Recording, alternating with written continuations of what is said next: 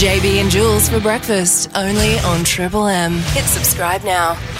I'm particularly struggling because I was away for 3 days of absolute mayhem.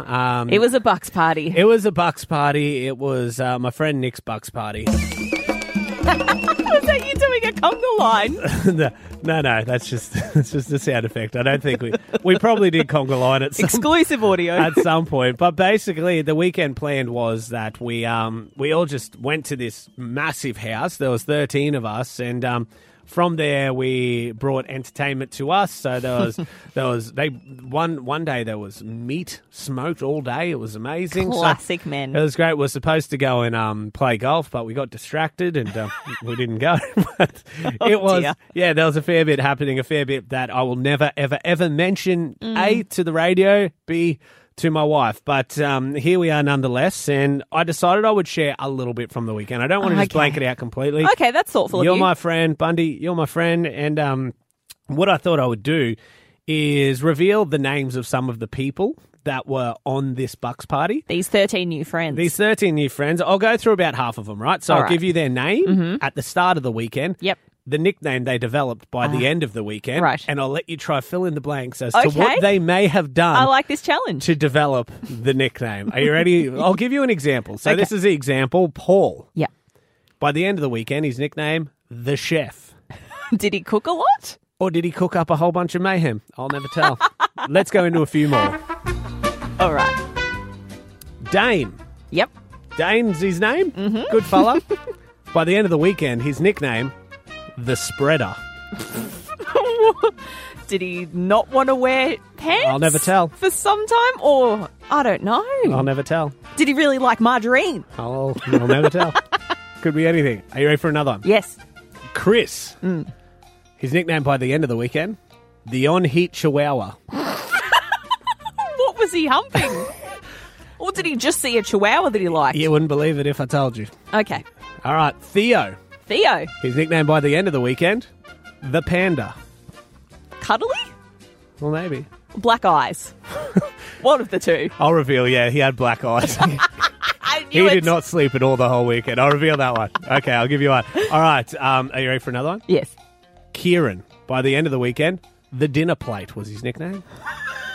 Kieran, what did you do? Did he not eat a lot? Well. Did he smash some plates? Did he have a brawl with somebody? I'm not going to reveal any more. You prized one out of me. What happens on the Bucks party should stay. Final one, Toby. Toby, What's his name at the start of the Bucks party weekend? By the end, the farter fanatic. Well, there's one explanation there for Toby. That was wild. Let's find out what else JB and Jules have been up to. Now, JB, tragically, too many of us know what it's like firsthand to know someone going through breast cancer, right? Yeah. My mum's been affected by it. Fortunately, she succeeded. She fought it. But too many people are going around unchecking their breasts, and it's really important that we highlight it. So October is Breast Cancer Awareness Month. The McGrath Foundation are doing some amazing things to remind us to look after ourselves. And to tell us about it, we have the CEO, Holly Masters, with us. Morning, Holly. Morning, guys. Thank you so much for having me on. That is our absolute pleasure. Now, we always like to talk about early diagnosis and getting on top of it and doing our regular checks. Now, why is it so important? Honestly, it's so important because obviously the earlier you detect breast cancer, the more likely treatment is to be successful. And it's very easy. It's just something you need to remember to do once a month. And to be honest, it doesn't matter whether you're male or female because many guys don't realise actually they can get breast cancer. Obviously, it's a small number.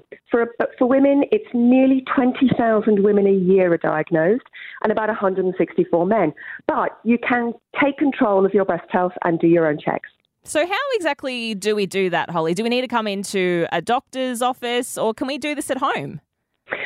So if you are above 50, then there are national screening programs. And my big call out, if you are part of those screening programs, please don't miss your screening session. If you've missed one in the last year or so, book yourself in and get yourself checked. But we can all check ourselves, and it's really simple to do. What you need to do, what we always like to say is, if you grow them, you need to know them. And so what you need to do is you need to look, you need to feel, and you need to learn. There's a really easy 3-step guide on our website, mcgrathfoundation.com.au. So if you need to know the details, we'll have a look at that. But essentially, learning what is normal for you is the most important thing. Yeah, wonderful, Holly. Now, this might be a little bit too much info, a little bit sensual in the We're household. here to share. Okay, it's all about sharing. So as a husband, when you've Yes. got your partner, I would say I would see my partner a little more than she looks at herself, Yeah. if you know what I'm saying. So as a partner, and same for her, I suppose, is there anything that you could be keeping an eye out for as a partner? Yes, absolutely. And honestly, the role of partners is absolutely critical because, as you say, quite often they're the ones that are going to notice the changes before their loved one. And so, honestly, it's, if you are observing your partner or if anything looks unusual, you need to suggest that they get it checked. So often we tend to think about breast cancer being a lump, but it's not just a lump. It can show itself up in a variety of different ways. So it can be swelling, it can be soreness, it can be a change in the texture of the skin. There's a whole range of different things. And that's why we say you need to really recognize what is normal for you, because most women will recognize that they have their breasts don't even match themselves. Yeah. So you need to know what each one looks like, and therefore you can recognize any changes. Yeah, and it's the same for absolutely. guys as well. Yeah, good call. Hey, Holly, before we wrap up, for those that are interested in finding out more information of what particularly your breast care nurses do, or maybe they want to get some more resources, where should we direct them to? The simplest thing to do is to go to our website, mcgrathfoundation.com.au. I want everybody to know that our nurses are there for you. You do not need a referral. They are absolutely free. All you need to do is go to mcgrathfoundation.com.au and type in your postcode. Your nearest nurse will pop up with her mobile number, and you can call her then and there. So it's really simple. And what we encourage everyone to do is to get in touch as early as possible after diagnosis, because our nurses can then help you to make really good decisions for yourself and your loved ones and support you through your treatment journey. The McGrath Foundation CEO there, Holly Masters. For any more details, mcgrathfoundation.com.au. Thanks for your time this morning. Thank you so much, guys. Really appreciate it. What else has been happening this week with JB and Jules on Bundy's Triple M? The old age problem, right? When you go travelling, you need to pack enough underwear. But for some reason, some of us decide that we will pack enough underwear as though we'll have an accident 3 times a day. I literally packed 12 pairs of jocks for a 3-day getaway. Classic. I don't know why. I do it every time. I pack every pair of jocks nearly that I can and just load them in. I don't know why I do it, but I do it. Well, I usually do that. But this trip, I had 5 days off and I went to the Big Smoke in Brisbane. Yeah. Hung out with family friends. And I, for some reason, didn't pack enough underwear that I got to the point where Really? there was one day where I was short. And I went through my luggage and I thought I'd count through and I'd double check. And no, it was right. I needed one more pair to get through the trip. Oh, no. So what do? I was looking at the pair of dirty laundry thinking, can I reuse it? Nah, yeah, No, come you on, can't. Jules. Can You're I do better it than that. inside out? No. No. Do I go to the shops for one pair? Yeah. No. That's a bit of an effort. What? I want to use the time travelling, exploring the region, right? Then So I you thought, couldn't spare a minute to get a pair of knickers for your trip back? well, I just thought it's one day. Do I get through it Oh, okay? no, where the hell is this going? Okay. Then I was thinking, okay, we're staying with a husband and wife couple. Maybe I can ask the woman no, at the house I'm staying why with. would you even think of that? Can I ask her to lend me a pair? Why would that But then be- I thought, oh yeah, it's probably a bit awkward if they're a That's the- different size. How it's- do I return it in Oz Post tracking or something? Here's a the pair of underwear back. Also, the fact that it's a piece of material that touches your genitals and you don't want to share with a random person. There was also the option of going commando. But I didn't really want to do that. So in the end, guess what I did? I don't know. I went 2 days wearing the same pair. I'm sorry, I did. So if you saw me yesterday, No. just don't get too close to me, I guess. But I'm no. doing laundry today. Oh, I God. promise you. Subscribe now and stay up to date. JB and Jules on Triple M Bundy. In my books, one of the worst teams in the world is the Magpies. I can agree with you there, being a Melburnian, but... Yeah, the Pies suck in AFL. Can't stand them. Don't have teeth. Well, Pies fans are either so deep, they're so over the top and love them, or you just really, really hate them. It's a team of extremes, and that sort of came into the Aussie Bundy Big Bash with the Headlands Pies, and I think people are much the same. They either love the Headlands Pies down there at Salter Oval, Or they hate them. Guess which side of the fence I sit on? I wonder. Pure hatred. This wouldn't have anything to do with the swooping incident, would it? Well, I hated them to start with, but after I got attacked by a magpie, bled everywhere, and then got called a pussy by 90% of the listeners that No, called you up. got concussed. Yeah, he got me bad. I can't stand magpies, and how we like to convey our emotions, Jules, is, of course, through songs. I've written a song as to why I hate the magpies just so much.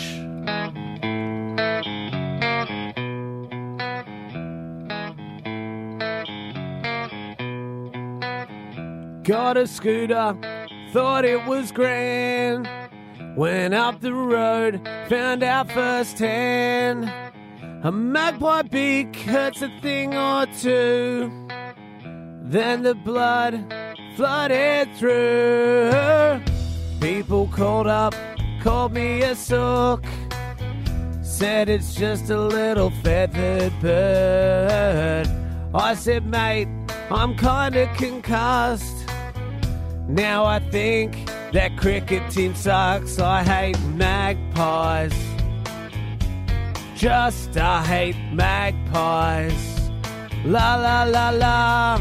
They tried so hard, still they lost the final 'cause they just suck. Stupid magpies. Oh, the most pure songwriting you've ever done. Thank you. Sensational. From the heart, that It one. was, you can tell. JB and Jules Bundaberg in print, taking you back over 100 years of Bundy news.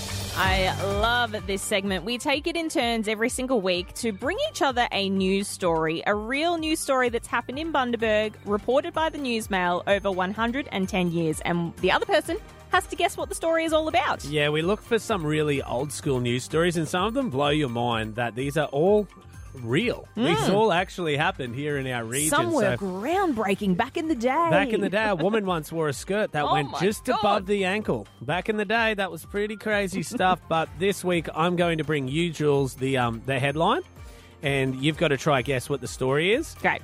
And the year it was made. Now, this one, I think it's a pretty obvious story off the headline, but can I just first kick off because there's random ads from that year spattered about? Yes, in this book itself. So this is an ad from the year I've got. It's for Malin Painless Extractions. What? Yep, so it costs you a fifth of a pound to get your teeth removed. What? No charge for examination or advice. With a Barolin- melon? It was on... no, that's the family name. They don't hit the... Do you think they're hitting people's teeth out with a melon? Yes. Like, they'd have to have great aim. What a heavy What a melon. stupid tool. When did they find real dental tools? I prefer cantaloupe, to be honest. Well, let's get on to onto the real story. The headline reads this: Angler hooked in eyelid. Oh!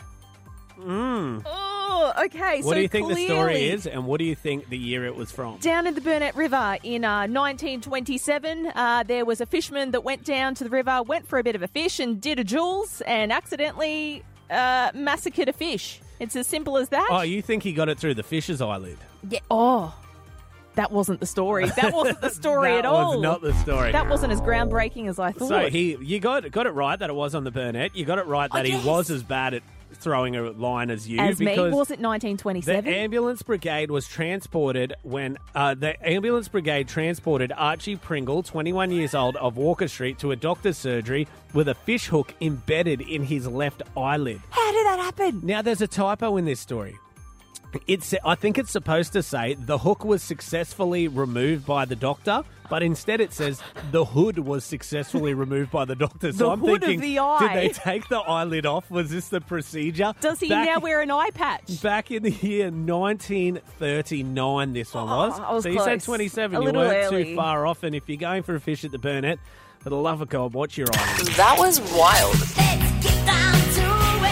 Let's find out what else JB and Jules have been up to. JB, you love a little production? I love a little production, a little local production, my Yes. personal favourite, yes. Well, we have one coming this weekend, this Saturday from 6 p.m, thanks to Creative Regions. We have Dancing in the Rainbow. Dancing in the Rainbow, tell me about it. This is celebrating the LGBTIQA+ youth community and all their allies in Bundaberg. And to tell us about it, we have those behind the scenes and on stage. We've got Jordan, the director, Reese, the technical director, and Amy, the performer from Dancing in the Rainbow. Hey, guys. How you doing? Thanks so much for coming in. Welcome. Well, tell us about this production and how it differs from what we might see on a weekly basis. Yeah, so I think this is definitely something Bundaberg hasn't seen, especially with the youth. So Bundaberg has some great performing features with Playhouse and Shalom and all the high schools, but it's just really great to show this sense of community that some of us feel like Bundaberg's been missing. So it's not every day that you get to see a drag queen up on stage in Bundaberg doing her thing, but, you know, we've got it all there, so we're very keen to show Bundaberg what we have. Terrific. Amy, are you the lead role in the production? I'm not the lead role, but I'm one of the featured soloists. Okay. Wonderful. Can you tell us a little bit about the story? Oh, it's actually a big mashup. So there's dancing, drag queens, collage performance. There's lots of different things happening on that stage. Yeah. Now, can you tell us a bit about how this production has been coming together, given the fact that it obviously covers some pretty important topics to be able to bring, what's the complete word for it? I don't want to get it wrong. LGBTIQA+.